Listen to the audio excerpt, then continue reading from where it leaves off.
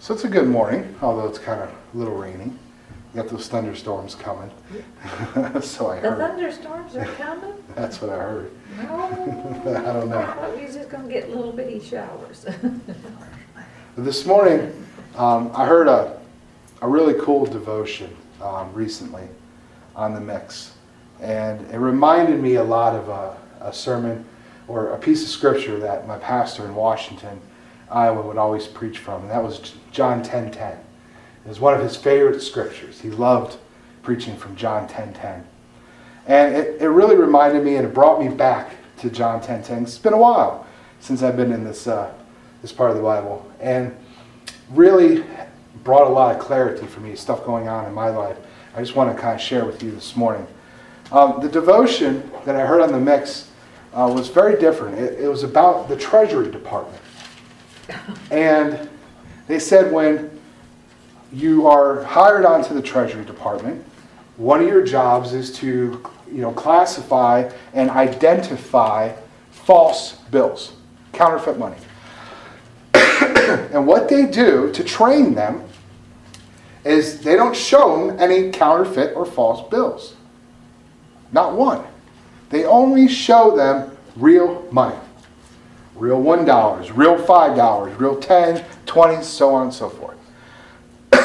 They only show real money. And they study the real money intently. So that way when you put a counterfeit bill in front of them, bingo, they see its falseness for what it is. They identify it right away. And this brought me back to John 10:10. Because a lot of times we're so focused in our lives on the enemy. What's the enemy doing? What's the enemy look like? How can we identify the enemy? Well, perhaps we're looking at it backwards. Are we so focused on Jesus that we see the enemy? Or are we so focused on the enemy that the enemy's got us duped?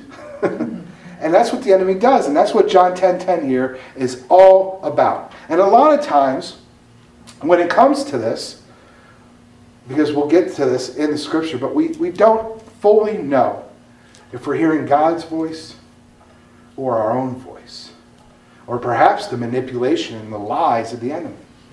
It's very hard sometimes to determine whose voice we're actually hearing. We all experience it.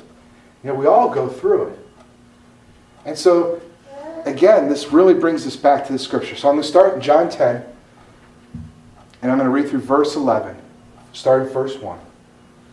Most assuredly I say to you, he who does not enter the sheepfold by the door, but climbs up some other way, the same is a thief and a robber.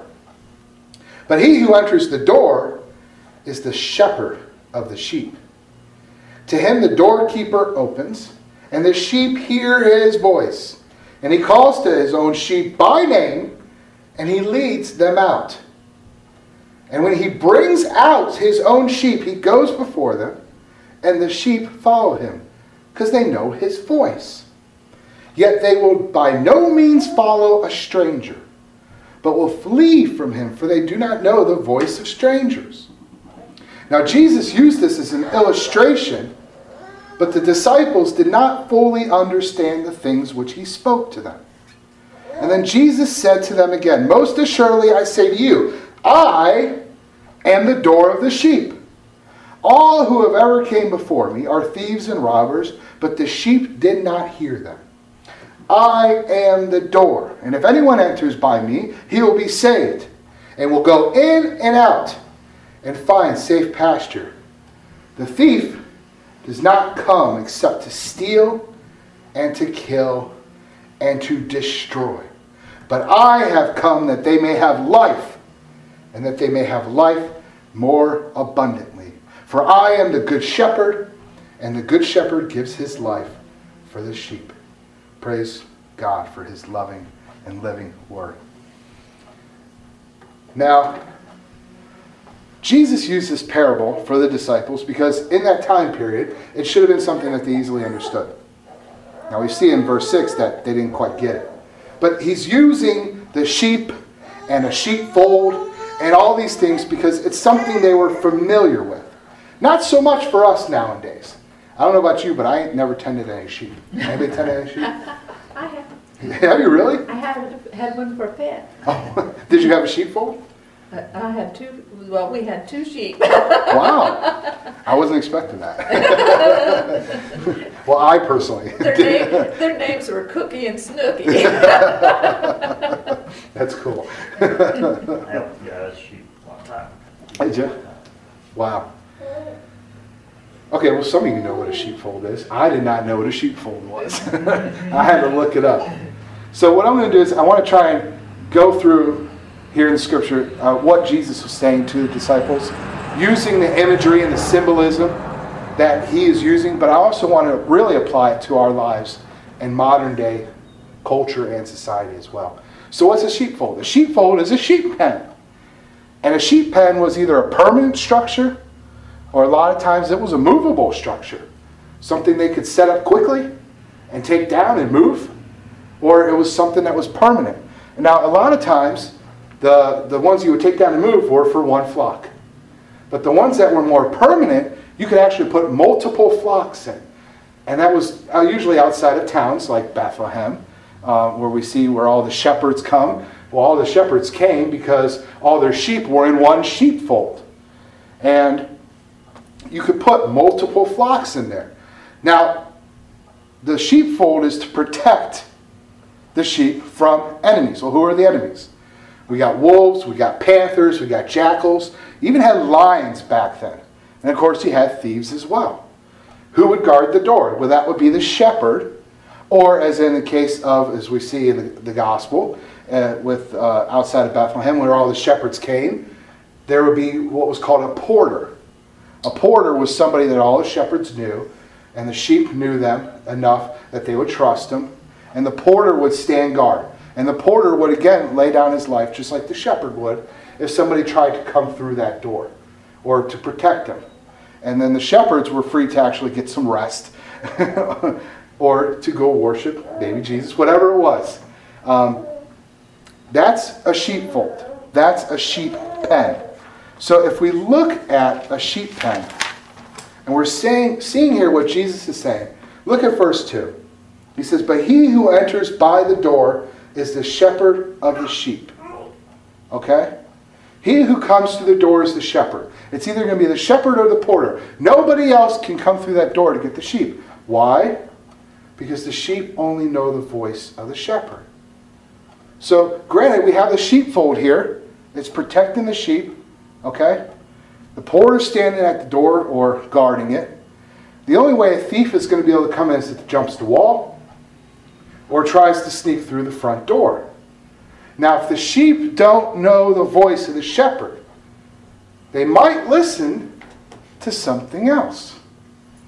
So, hypothetically, thief comes to a sheepfold, and let's say the porter fell asleep in his lawn chair, and he's passed out cold, and the thief walks up and goes, "Hey, sheep, look, I got some amazing grass I got over on the hillside over there.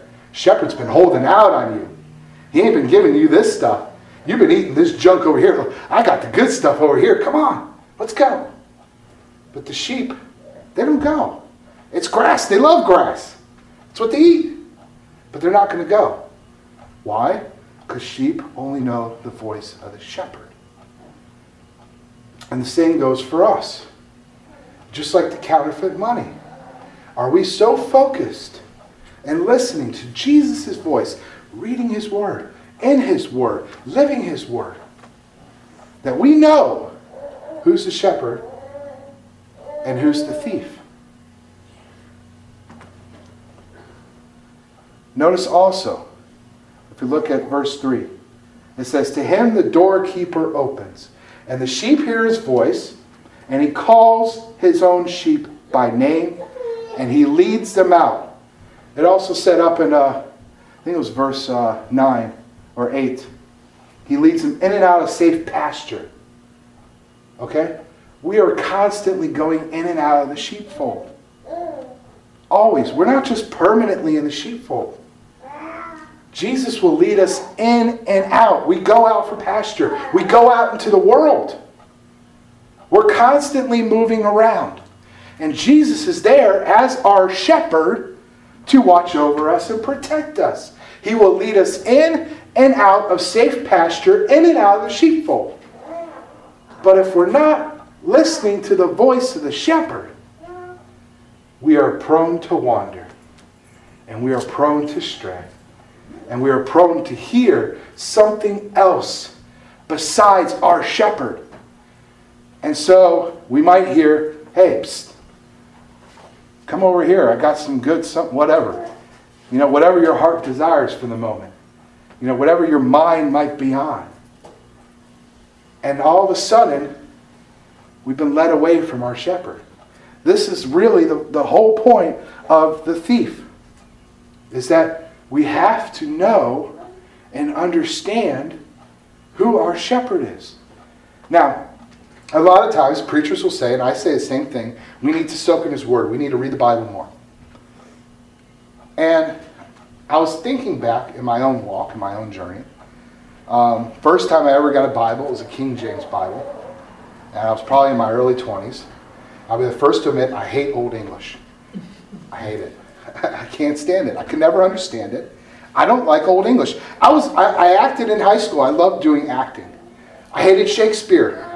I couldn't stand Shakespeare because it was Old English. Give me something, anything else but Shakespeare. So the first Bible I have, King James, and I'm going, thou art. I'm like, forget it. I just closed it. I was done. Then somebody gave me an NIV Bible. A little bit better. But still, I would read and be like, dude, I have no idea what I'm reading. And then I hear from others that I work with today, somebody I'm volunteering with and I'm doing a little one-on-one mentoring with, wrote to me this week and said, I'm really trying to read my Bible. And I'm having the hardest time. I'm just not getting it. I'm reading it and it's just not making sense. And I sat back and I'm like, yeah, I kind of remember those days. I do. I remember what that was like. And then, of course, we have those who, we have trouble reading, whether it's through dyslexia or whatever. But, we live in a blessed society today where we have so many tools that God has given us. I mean, just a simple tool. On my phone, there's an app. It's called YouVersion. It's got hundreds of versions of the Bible, from Italian to Indonesia to 40 different English ones. And not only can you access it on your computer, your tablet, your phone, wherever you are, but it reads it to you. It's a beautiful thing. You can put on your headphones and it can read it to you. You don't even have to read it. So I can be, early in the morning, I'm kind of making myself some breakfast, and I can pull up a scripture and I hit play, and it'll read me John 10. And I can hear God's word as I'm doing something else. And this is kind of what, back in the day, you got to remember, in this time period, there wasn't really a written word. There was the Torah. Where was the Torah? In the Holy of Holies. It's in the Sabbath. It's behind the curtain. Who had access to the Torah? The high priest. Not the general public. But how did they know the Word of God? Because they were taught it. Their parents taught it to them. It was part of something that they learned growing up. Children learned it. They memorized it. They recited it. Everybody spoke of it. It wasn't just once a week. It was every morning, during noontime, at night. The Word of God was constantly being taught and spoken. And that's how they had so much knowledge of Scriptures. They sang the songs. The Psalms, were from Scripture. There was always ways that they were able to delve in and get into the Word of God. And sometimes, because we have it in such a nice and neat package today, we think that's the only way. But there's so many other ways that we can get into His Word. Whether it's through songs, or recordings reading it to us, or us reading it to others. And again, not just once a week, but almost every day. Twice a day, 3 times a day. The more we soak in His living Word, the more we can identify that enemy. It'll be obvious. When he sits there and goes, psst, hey, I got something. Or, hey, this is going on. Or, you know what, I really want to poke you right now. And you go, oh, wait a minute. That's not God. God doesn't want me to start doubting myself. God doesn't want me to go out to some party or whatever it may be. God doesn't want me to put myself in a risky situation. God doesn't want me to test God. God doesn't want me to think that I'm worthless or that I'm a failure, or I can't do anything right. God doesn't want me to think any of those thoughts or any of these things or do any of these things. This is the enemy sitting at the gate going in our ears. And we hear it because we're prone to stray. It's in our nature, our human nature. It's called our flesh. It's called our curse, sin, whatever you want to call it. It's in us. We're prone to wander. And a lot of times we get deceived because we say, well, I've given my life to the Lord. I've given my life to Jesus. I walk with Jesus. But even I am going to make mistakes. Even I'm going to screw up. Even I do stupid stuff. Even I still sin. I don't know how many times a day. I really try not to keep track of that much. Because God's always constantly growing us, always bringing us closer to Him. And even once we accomplish something, overcome something in Christ, He says, okay, here's the next step. And He continues to develop us and grow us. He doesn't want us to say, hey, man, I'm so much better than I was a year ago. I'm doing really good. My walk's good with Christ. Cool, now I'm just going to walk. No. God wants us to walk with Him. Notice the verse that says, I lead you out and in of the sheepfold. In and out of pasture. He wants to lead us in and out all throughout our lives. And we have got to be attuned to Him when we walk out with Him. Or even when we're in the sheepfold. Because let's face it, the enemy is not just out in the world. The enemy can sneak its way into its church, His church, right? We've seen it.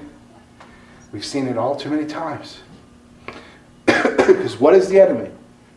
The enemy, modern day terms, is a thief like a virus. The enemy is a virus. It's a poison. What does a virus do when it attacks your body? It always adapts. It always changes. It always finds another way to tackle those new antibiotics. And we have to come out with more newer antibiotics, flu shots, and all these other kind of shots, right? Why? Because the virus keeps growing. A virus keeps adapting. The virus is very smart. It's very manipulative. But the virus only has one goal. What's John 10:10 say? The thief does not come except to steal, to kill, and to destroy. That's all a virus does. That's all a virus is. You let a virus run rampant, what's it going to do? It's going to steal all your joy. It's going to rip apart your body and your life, and it's going to destroy it. That's all a virus wants. And that's what the thief is in modern day terms, is a virus. The thief just wants to come and destroy. So it will manipulate, lie, cheat, adapt, disguise itself in 100,000 different forms. Any way it can to destroy. Because that's all it cares about. It don't care about anything except itself. And even in its own self, it doesn't really care because it just wants utter destruction. It doesn't care. When a virus destroys a body, that virus dies too, doesn't it? Mm-hmm. But it doesn't care because its only goal is destruction, even unto itself. And that's something that we really need to understand when we're looking at the enemy. We can't play nice with the enemy. There is no sitting on the fence. There is no, I can balance both ends here. Been there, done it. Can't. Because the enemy only wants destruction. The enemy only wants to destroy. And it'll adapt in your family, and your friends, in our media, our culture, our sports, in the body of Christ. It'll find any way into our lives as it can. It'll jump that wall. It'll whisper at the gate. It'll hit us while we're out in the pastures. He will hit us wherever we are. At any time, 100 times a day. 1,000 times a day, if he needs to. We do not get any peace from the enemy. But there's good news. There's good news because we know that we find peace and rest in Jesus. He says to us that you will be in my sheepfold. I will protect you. Why? Because Jesus says, I am the door. I am the sheepfold. I am the shepherd. He's everything. He's everything and all we need. And anytime we are abiding in him, he will watch over us. And we walk with him in faith, right? Like Paul says. And we hold that shield of faith high. That shield of faith is Jesus. He's our sheepfold. He's the door. He's the shepherd. We walk with that shield so the enemy darts that come at us 100, 1,000, 100,000 times a day do not affect us. And we don't hear those stupid voices that say, you know what? You're no good. You shouldn't be doing that. Give up. Just quit. Or, hey, why don't you come over here? You haven't done this in a while. I know you're crazy. Come on, check it out. We don't hear that stuff. We don't even put ourselves in the positions to hear it because we're walking with that shield and we're not even being tempted. Why? Because the enemy can't get through. Because Jesus is blocking it all. Because we are abiding in him. We recognize it right away. Go, oh, no, you're not my Lord. You're not my God. I'm not listening to that junk. Division is something that the enemy loves. He'll divide families. He'll divide cultures, wars, even in the body of Christ. Oh, the enemy loves division. Loves division. Get one little sheep inside that sheepfold. Start bringing division. Oh, that shepherd's not in charge. Isn't that what happened in the Garden of Eden? That lie, that manipulation was all about division from God.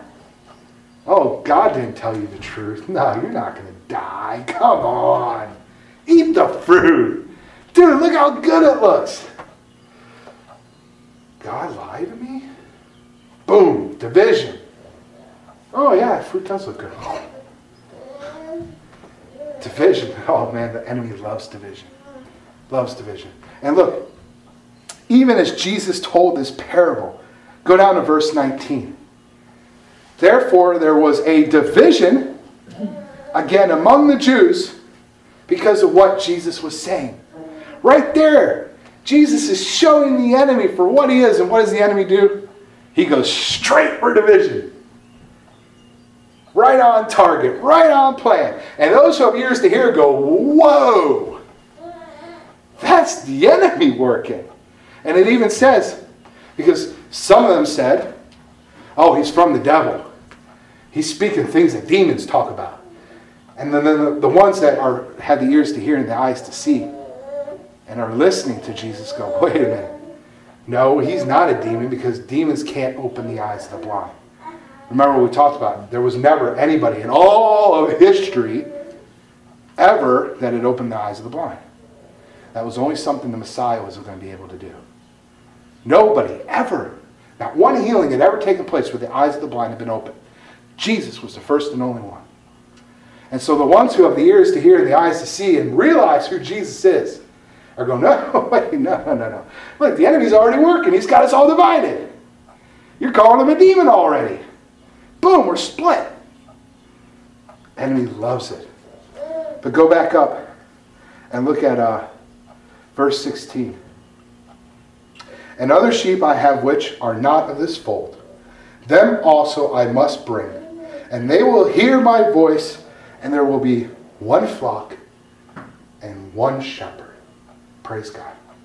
Now, don't get me wrong, I'm not speaking against denominations. I think denominations are great. I think they're a good thing. I think we all come to know Christ in different ways. I'm not saying there should be one just non-denominational church with one leader. That's not what I'm saying. I'm saying we have one shepherd, and his name is Jesus. And we have one flock, and that is the body of Christ. Made up of all these different denominations. But we are one body. But what has happened to our body? Division. Major division. Tons of division. Enemy at work. We've got to see it. We've got to identify it. We've got to understand. Say, when we focus on Jesus, we see the enemy for what he is. We see how he is working. And so we know what to pray against. We know what to pray for. And we know how to go about keeping him from hitting us and affecting the flock, the body of Christ. Because we know that he's creating division everywhere right now. Lots of division. But there should be no division in the body. Why? Because Jesus said there's one shepherd and one flock. Jesus is the head, period, in the story. Not me, not some other pastor. I don't care who you are. Jesus is the head. And we are the body. All humble servants. I am no different than anybody else in this room. No different. I am not elevated up to a different status. I am just a servant of God. Period. That's it. Jesus is my head. He's my shepherd. He's your shepherd. And we are the body of Christ. And he gives each and every one of us different tools and different gifts to share his good news, to bring his glory to manifest in this world, to draw others towards him. Some it's through song, some it's through voice, through gifts of healing, prophetic, shepherding, teaching, whatever it may be. But he is our ultimate shepherd. He is the good shepherd. Jesus. And there's one flock and one shepherd. So the question is, who is your shepherd today? When we walk out into the world, who are we going to be listening for?